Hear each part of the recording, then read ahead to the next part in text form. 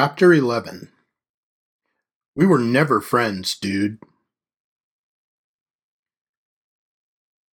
Grant Turk, a 29-year-old convicted rapist, walked slowly down the highway, enjoying the bright summer sunshine.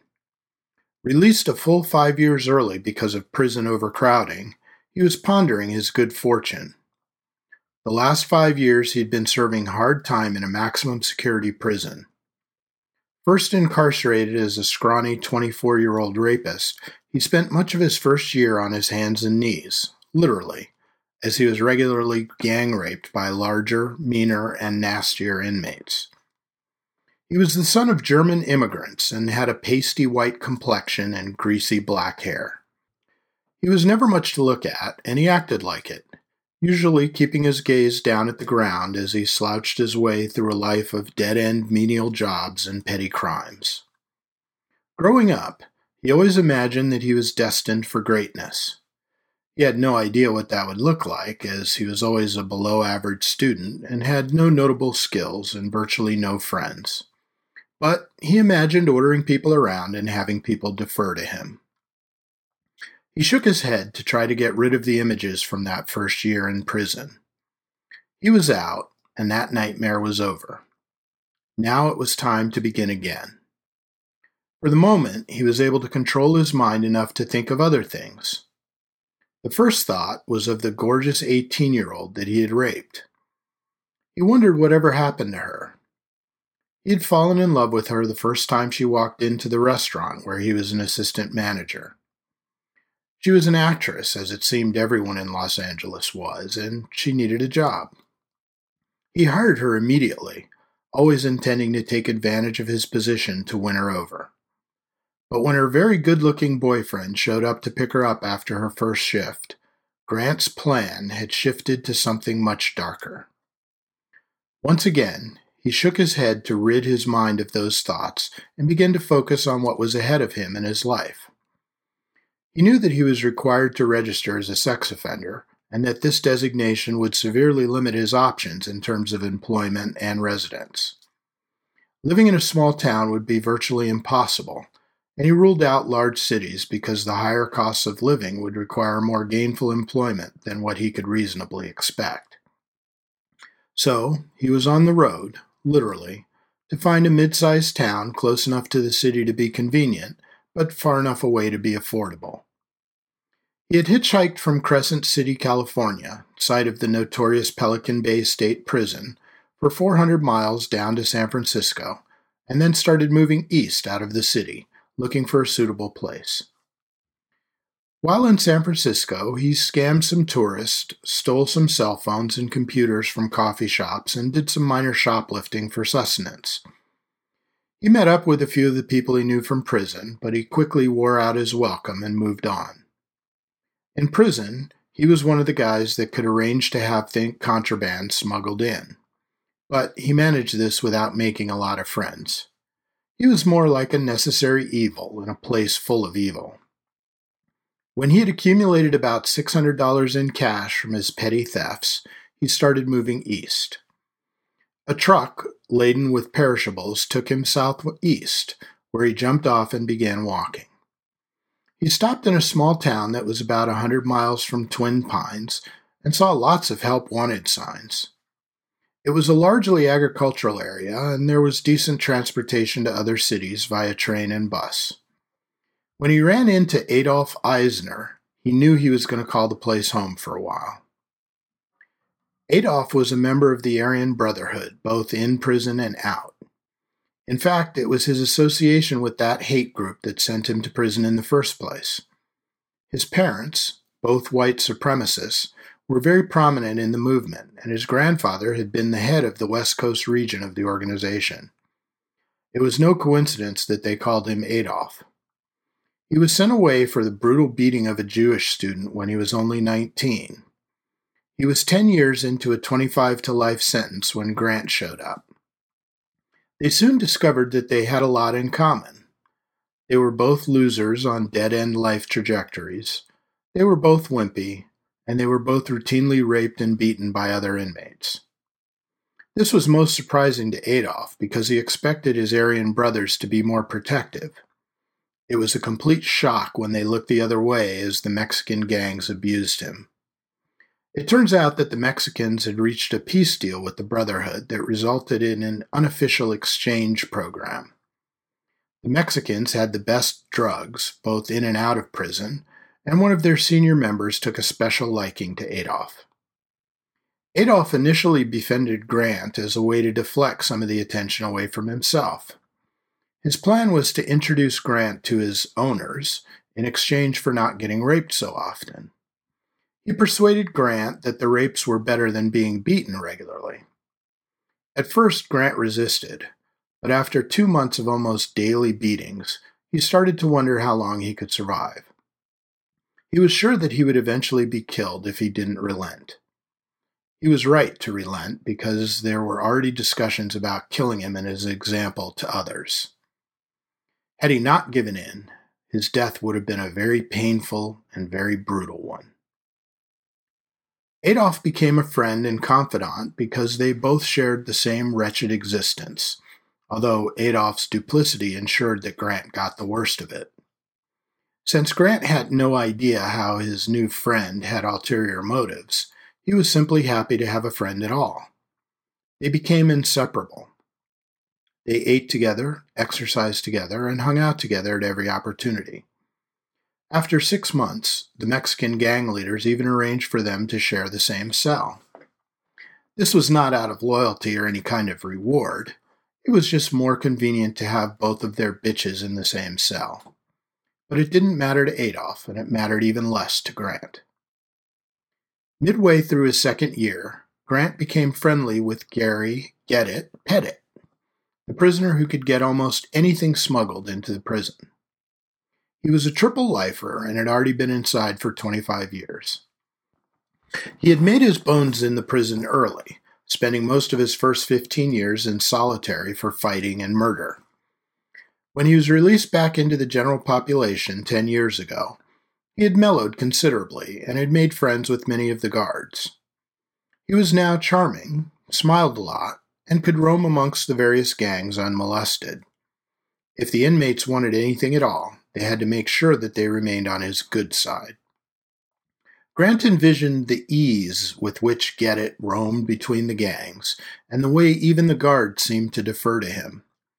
He decided that he wanted that lifestyle, so he'd befriended Get-It. Since he was already well practiced in pleasuring other men for survival, it was a small step to do the same for Get-It in order to eventually achieve the lifestyle he desperately wanted. And, taking a cue from Get-It himself, Grant made sure that he was always smiling and charming when Get-It was around. The older inmate eventually warmed to Grant and began showing him the ropes of challenging procurement, as he called it. The concept was relatively simple. Give people things they want in return for favors. This applied to the guards as well as to other inmates. It was also fairly political, thus the requirement to be charming. For Get-It, his work was a very interesting way to pass the rest of his life. He didn't need money because he couldn't use it. He had no chance of ever leaving, so currying favor with the guards wouldn't benefit him directly. But it did allow him to live a very comfortable lifestyle. He had all the conveniences that were allowed in the prison. He was always at the top of the list for privileges and special details, and he never really had to worry about his safety. And while this would have been more than sufficient for him, he was happily surprised at the way everyone in the prison knew his name and treated him with kindness and respect. He thought that the feeling must be the reason that people run for public office. He laughed at the idea when he thought about what a miserable human being he had been on the outside. But inside, he was a king, and Grant wanted all of it.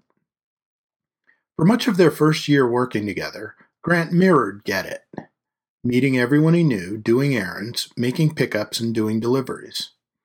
He asked the occasional question, but for the most part, he tried to be nothing more than an extra pair of hands for Get-It. This was the perfect strategy in dealing with Get-It. He was already pretty wary of everyone, and he could have ended the relationship if he had any idea that Grant had plans or schemes. But Grant was very good at keeping his true motives hidden. He was a good little soldier and nothing more. At a pace that was dictated by Get It alone, he was gradually giving more responsibilities and began making deals directly for Get It. He was always 100% honest about the deals, and he never took any bribes, benefits, or side deals. 100% of everything went to Get It. He even went so far as to refuse some of the bonuses that Get It offered. He simply told him that he wasn't necessary because he was having fun and learning a lot. Get It never suspected a thing. With his new friends and a new hobby to keep him busy, the next 3 years passed quickly for Grant. He now knew virtually every guard's first name and the names of their wives, children, and other family members. He also knew a lot about most of the inmates. He knew what to ask, when to ask it, how to butter people up, and how to push their buttons. Shortly after he became indispensable, Get It struck a deal with the Mexicans that released Grant from being their bitch. After that, Grant simply bided his time until he reached a point where he knew everything and everyone he needed to carry on the business, without Get It. Now, all he had to do was get rid of Get It. Arranging to have someone killed in prison is not particularly difficult if one has the guts for it. Prior to his incarceration, Grant would have never considered such a move.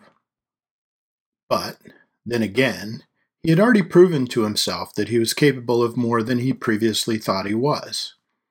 All he had to do was put his mind to something, like raping a waitress, and he could work his mind into a frenzy of justifications. In the case of the waitress, he convinced himself that he was entitled to have sex with her because he gave her a job. The fact that she was unwilling to have sex with him on her own simply meant that she was ungrateful and unwilling to live up to her part of the bargain. After enduring several years of being sodomized and passed around as a sex toy in prison, he found that nearly everything could be justified.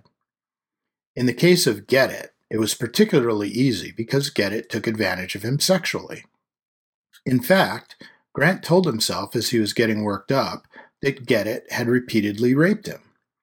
By doing so, Grant reasoned, Get It proved beyond a reasonable doubt that he was beyond redemption.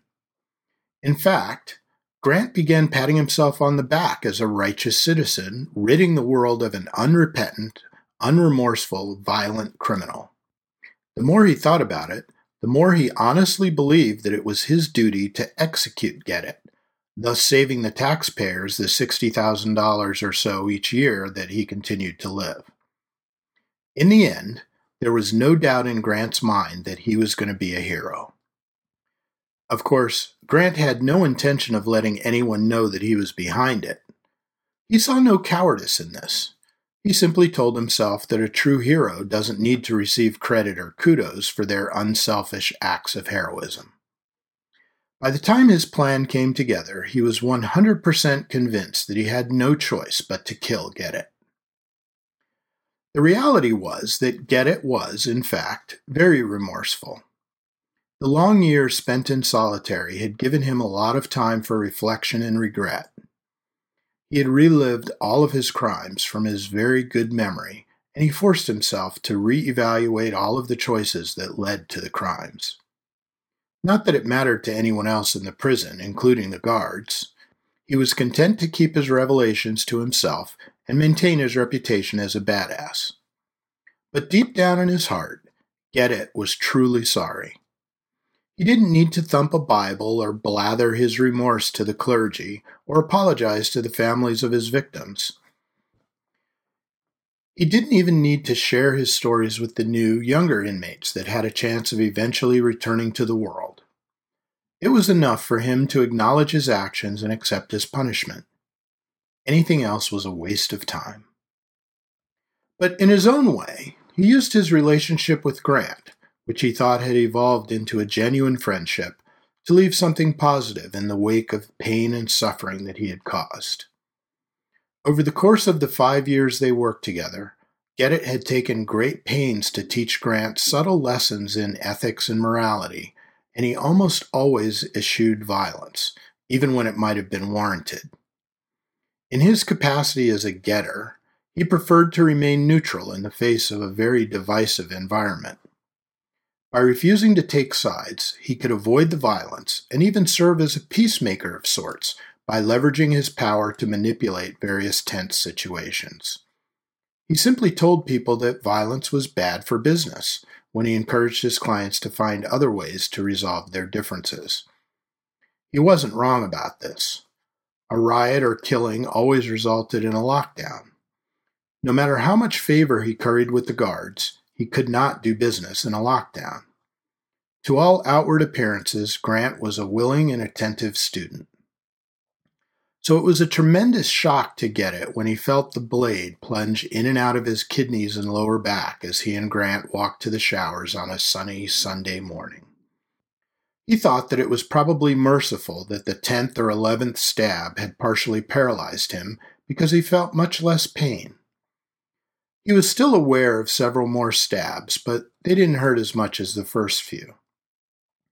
As he fell to the hard tile floor, he saw the look of joy and satisfaction on Grant's face. He imagined that it was a similar expression to the one he wore during his own murders. Killing another human being was exhilarating, even more so when done by hand in close quarters. As his life pumped out of his body through his multiple wounds, he was grateful to have enough energy to ask a simple question of Grant as he stood over him. "Why? I thought we were friends." And, as the last 30 seconds of his life ticked by, he smiled at Grant's response. "We were never friends, dude. It was always just business." Gettit thought he nodded. He tried to nod anyway. He understood. It was impossible not to understand as he looked into the dark, dead eyes of his former pupil. He understood that for whatever reason, Grant was dead inside. What he had mistaken for a decent guy who had made a terrible mistake was instead nothing more than a polite mask covering the face of evil. He remained smiling as he briefly thought that maybe it was his mask as well. But he banished that thought as he remembered that, as despicable as he had been in his life, he always had the balls to look someone in the face when he killed them. He never stabbed them in the back, literally or figuratively. Never. He always thought that people deserved to see it coming. All of a sudden, Gettit was very tired. Too tired to keep his eyes open. So he let them close on the image of Grant's crooked, evil smile. No matter, Gettit told himself. He was out of the game now. Whatever was to happen to Grant would be out of his hands. And this was just fine with him. He had had enough of killing in his life. He had no doubt that sooner or later he would get to see Grant again in hell. The thought of hell made him wish that he had the energy to laugh. Thinking of it made him realize that he had always believed in hell. It was that belief that encouraged him to go on living, even after realizing his mistakes. He wanted to live so that he could delay going to hell for as long as possible. As he became aware that he was no longer breathing, he actually repented. It probably wouldn't have reached the level prescribed by the Catholic Church as complete repentance, but in his mind, he asked Jesus Christ to forgive him for his numerous sins and for the pain and suffering he had caused, even as he accepted the fact that he was on his way to hell. In the ultimate irony, those that believe in a forgiving and benevolent God would say that Gettit's repentance would be accepted and that he would be forgiven. To those people, the timing of his confession was much less important than the fact that his contrition was genuine and heartfelt. They would say, had they been there to witness it, that his sins would be absolved and he would indeed be granted entrance into heaven. As it was, these thoughts never crossed into Gettit's mind. However, he was vaguely surprised at the feeling of peace that passed through him. He was also quite surprised that the last physical sensations he felt were his lips. He was acutely aware that his lips were curled into a smile.